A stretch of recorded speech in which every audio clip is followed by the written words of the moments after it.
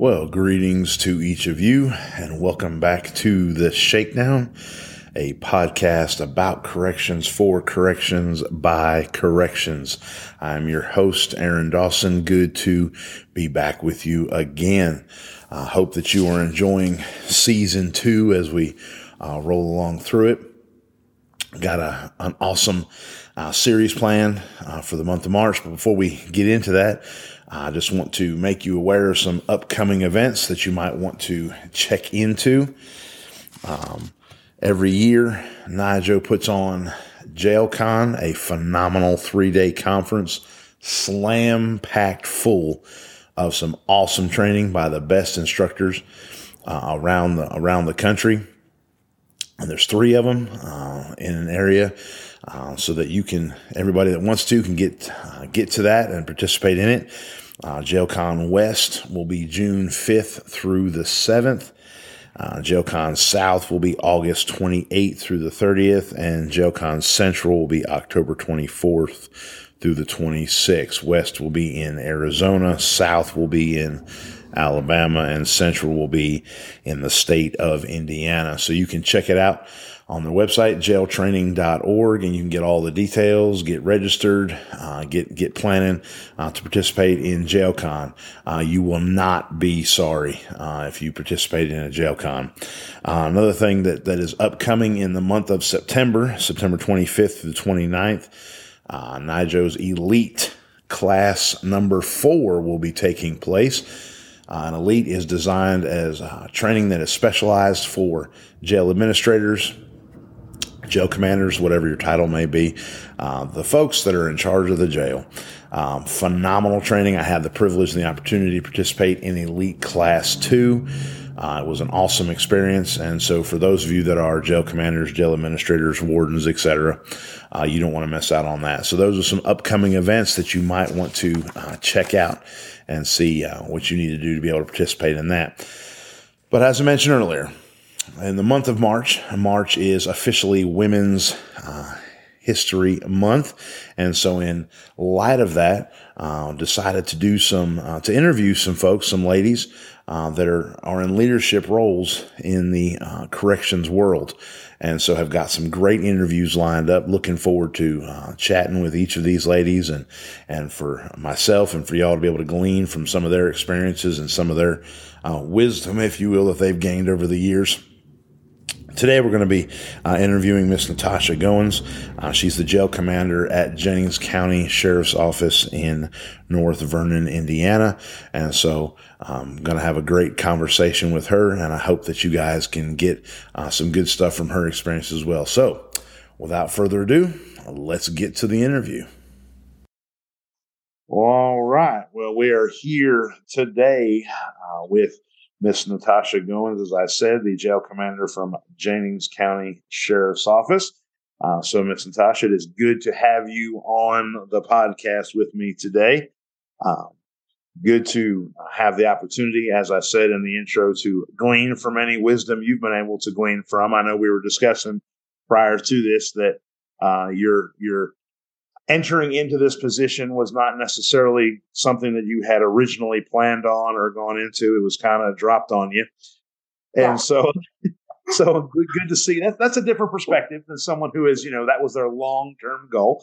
But anyway, so to get us started, why don't you go ahead and just kind of, if you will, make sure the statute of limitations is up on anything that we need to say, but give us kind of the background of how you ended up as the jail commander there in Jennings County. Okay. Well, first, thank you for having me.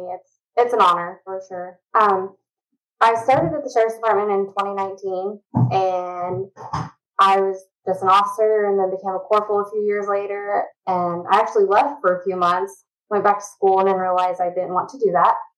And so I came back. Yeah, it was terrible. I came back to the Sheriff's Department, and I was the field training officer, and I was a sergeant. And our current jail commander was leaving, and he recommended me, and the sheriff said that he had already had me in mind, and now I'm here. So there wasn't hey, we have this open position, we want somebody, we want to put in for it, you interviewed for it. It was kind of like, hey, we have decided Yeah. that you are the best fit for the job. So congratulations. Yep. That is. Well, all right then. I So was. you went home one day as a sergeant, come back the next day. Congratulations, this jail is yours. Yeah, I was just doing some paperwork in East Booking, and they called me up to the front, and I was sitting there thinking, I'm like, I don't know what I did. Like, I thought I was in trouble. I walked up there the whole way, and I'm like, okay, what did I do? And I get up there, and they're like, have a seat. I'm like, oh, okay, this is where I get fired. And no, exact opposite of being fired. So it was pretty neat. Well, good. Well, I mean, it may be maybe. So, how long ago was that you were promoted? In August 1st is when I took over. Okay, and so far so good. Yes, Good. yeah, it's been a journey. Yes, yes. There's having walked a similar path. I mean, I actually put in for the position; they didn't dump it on me. But the difference between I'm responsible for this much of the pie, and I have these ideas that, man, if I had the opportunity, I would do X, Y, or Z. And then that first day that you're sitting in the office, going, "Hey, wait, this is my time now," and oh my goodness, and you realize how big that pie actually is when you have the whole thing. Yeah, you definitely do. Yeah, it's for sure. You don't realize it until you're there. That's a fact. That's a fact. That's a fact. And you have those people that you work alongside of that think they know. Uh huh. And yeah, absolutely. Absolutely. We'll leave that alone. Yeah. Well, good deal. Well, again, good to have you on the podcast. So just had a few questions for you. Basically being that, March is Women's History Month, and just kind of getting the perspective of some ladies that are in leadership positions in the corrections field. I know that, we like to think of corrections as there really isn't any difference, male, female. It's a job. We've got to do the job. But reality is there is some difference of experience just because of the career that it is. And so Yeah. just to kind of get things started, I wanted to see if you felt like, as you, from the very beginning, when you signed on and joined the sheriff's office all the way through your career now as a jail commander, do you feel that you faced any challenges in your career specifically because you're a woman? Honestly, here, no. Like, I've never had that experience where being a female has ever stopped me or put a damper in my career or anything like that. I have never experienced that here. Good, good, and that's awesome. Now, as far as the uh, dealing with the inmates, do they? I mean, now that you're the jail commander, that puts a whole new twist on things. But Yeah. prior to you being the jail commander, did you see that maybe they responded to you differently than they might a male officer?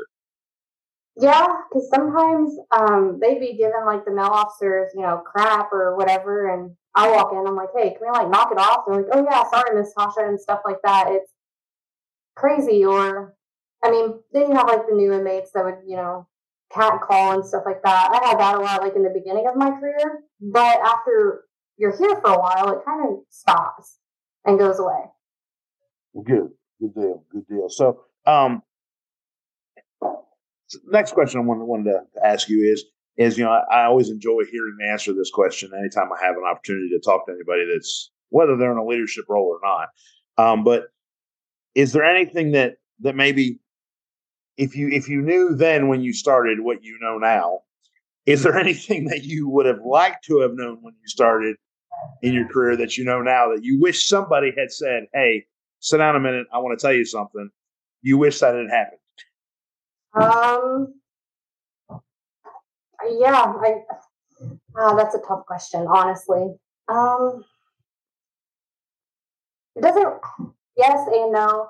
I feel like it doesn't matter like how many times you train on something and stuff like that. It's like the real life experiences. Sure. I wish that there was a better way at those, I guess. Laws and stuff like that. We laws and policies, we go over them a lot more now than we ever did. And I feel like it would have been better like in the beginning to start off like with those and stuff like that. Sure. Maybe know some of the whys behind Yeah. the what. That this isn't just an arbitrary rule that somebody come up with because they were bored one day and said, "Hey, we're going to change the policy and do this." Yeah, For you to exactly. understand as the line officer, no, we have to do this, and here's why. Because if we don't, so forth and so on. Yeah. And I'll tell you, as far as training, you mentioned that, and I'll tell you just in my experience that there is an element of you want to give those new officers, you want to cram as much information in their heads as you can, but it doesn't matter how many videos you show, how many classes you do, so forth and so on, until they walk the floor themselves and they get hollered at, they get something thrown at them, they have to put hands on, whatever the case may be. It's really not going to connect until they do it themselves. Exactly. Yeah, and I know I've said many times to my training officers, as an administrator, that not that you would want to do this because there's a good chance of somebody getting hurt, but there's no better way to tell what an officer's made of than when they have to have an altercation with an inmate. Obviously, there's no way to set that up without jeopardizing somebody's safety. But good deal. So, in your position now, as you're since August been in this jail commander position, as a leader, what do you feel like your greatest challenge is being in a leadership position there in the jail? So 99% of the time, we stay fully staffed, but it's keeping people to stay. It's they come in, train, and then leave us for a different facility that pays better or something like that. I think that is our greatest struggle right now, is just keeping people, because I get it. Everybody has families and they need to make more money, so I can't be upset with anybody for leaving for that. But I feel like that's our greatest challenge right now. Do you in the folks that have, they started with y'all and then they went on, to another agency or something else, has there been an opportunity for you to been able to talk to some of them and figure out what it is that caused them, if you will, to go somewhere else? Yeah, I have. And the answer usually was pay. Pay. It's more money.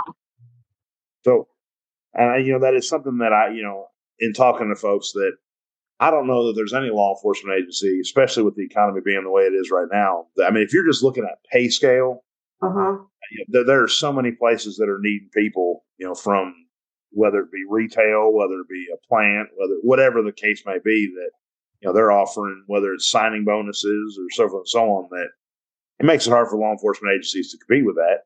We know we have the insurance, we know we have the retirement, but if somebody's looking at, I can make $4 more an hour just going right over there. Yeah, exactly. Yes. Excuse me. So, in kind of connection to that last question, in your opinion, would you feel like that retaining staff would be the greatest challenge facing the profession as a whole, not just you as a leader, but the profession? Would you see that as the greatest challenge, or was there something else maybe you think that would be equal or greater than that as far as the profession? I feel like that's retaining staff is a really big one, but I also feel like mental health these days is a really, really big issue, like with our profession and stuff like that. Yes. And I'm assuming you're referring to the officers and inmates. So in Indiana, personally, my experience has been in the state of Alabama as far as administration, and I know in Alabama back in 2010 and 2015, the state legislature, they basically gutted a bunch of the funding for mental health in the state, closed down 3 state mental health hospitals, referred all the patients to community mental health care, which basically just meant they turned them out on the street and they start in our jails. Are y'all? Is it something similar that y'all are dealing with in Indiana? Yep, we have the same issue. They closed a couple of the places down that we had, and then they put them in group homes, like the mental health. Everybody went to group homes and stuff like that. So a lot of the times they come to jail, or just, I feel like a lot of people, to mask their mental health, is their answer is addiction. So that's another struggle that we have. People coming in and out all the time and stuff. So there's not a lot of resources for mental health. And as far as y'all at your facility do you have access to some mental health professionals that can work with the inmates while they're there with y'all? We do. We have one person and he is fantastic and is on call to us 24/7. He's great. He helps and he does wonders, and he'll help people whenever they leave get set up, with the right path and stuff like that. So Good. I mean, I know that's not the answer, but at least you have something to work with. Yeah, exactly. And then, touching on with what you said about the mental health for the officers, Mm-hmm.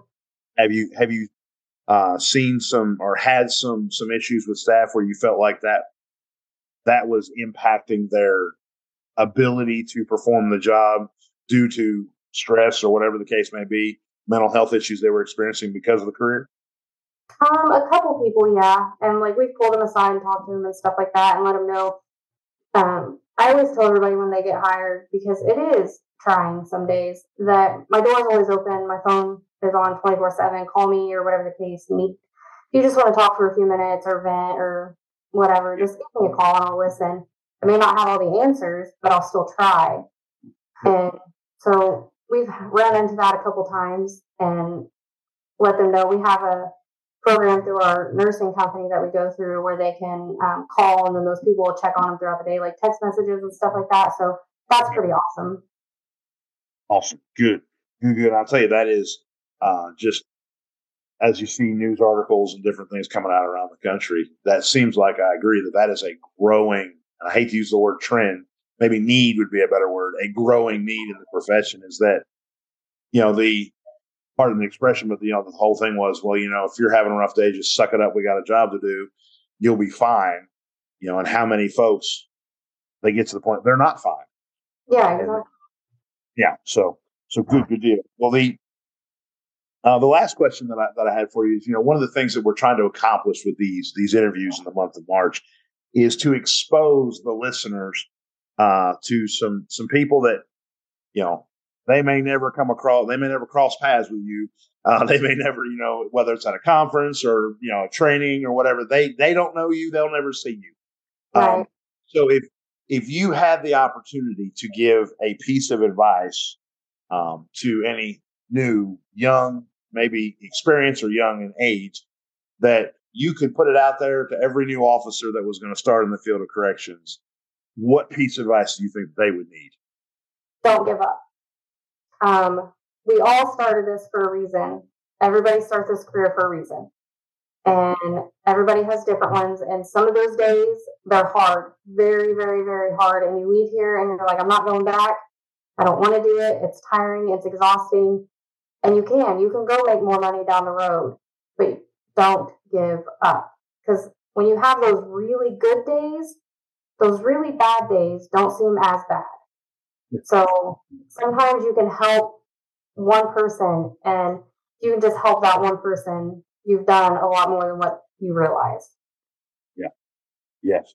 Well, I will tell you that is, I think that is a huge piece of the puzzle when you think about, again, the temptation to, I can go work at Hobby Lobby, for example, making nearly the same money, and I don't have to worry about, somebody throwing something on me or having this, that, or the other. But the opportunity to impact, whether it's inmates or whether it's other staff members, their lives, it makes a huge, huge difference. And so, we get evidence of the fact that you're a busy person, and that you got folks that, that feel like. Somebody needed to talk to me right this second, apparently.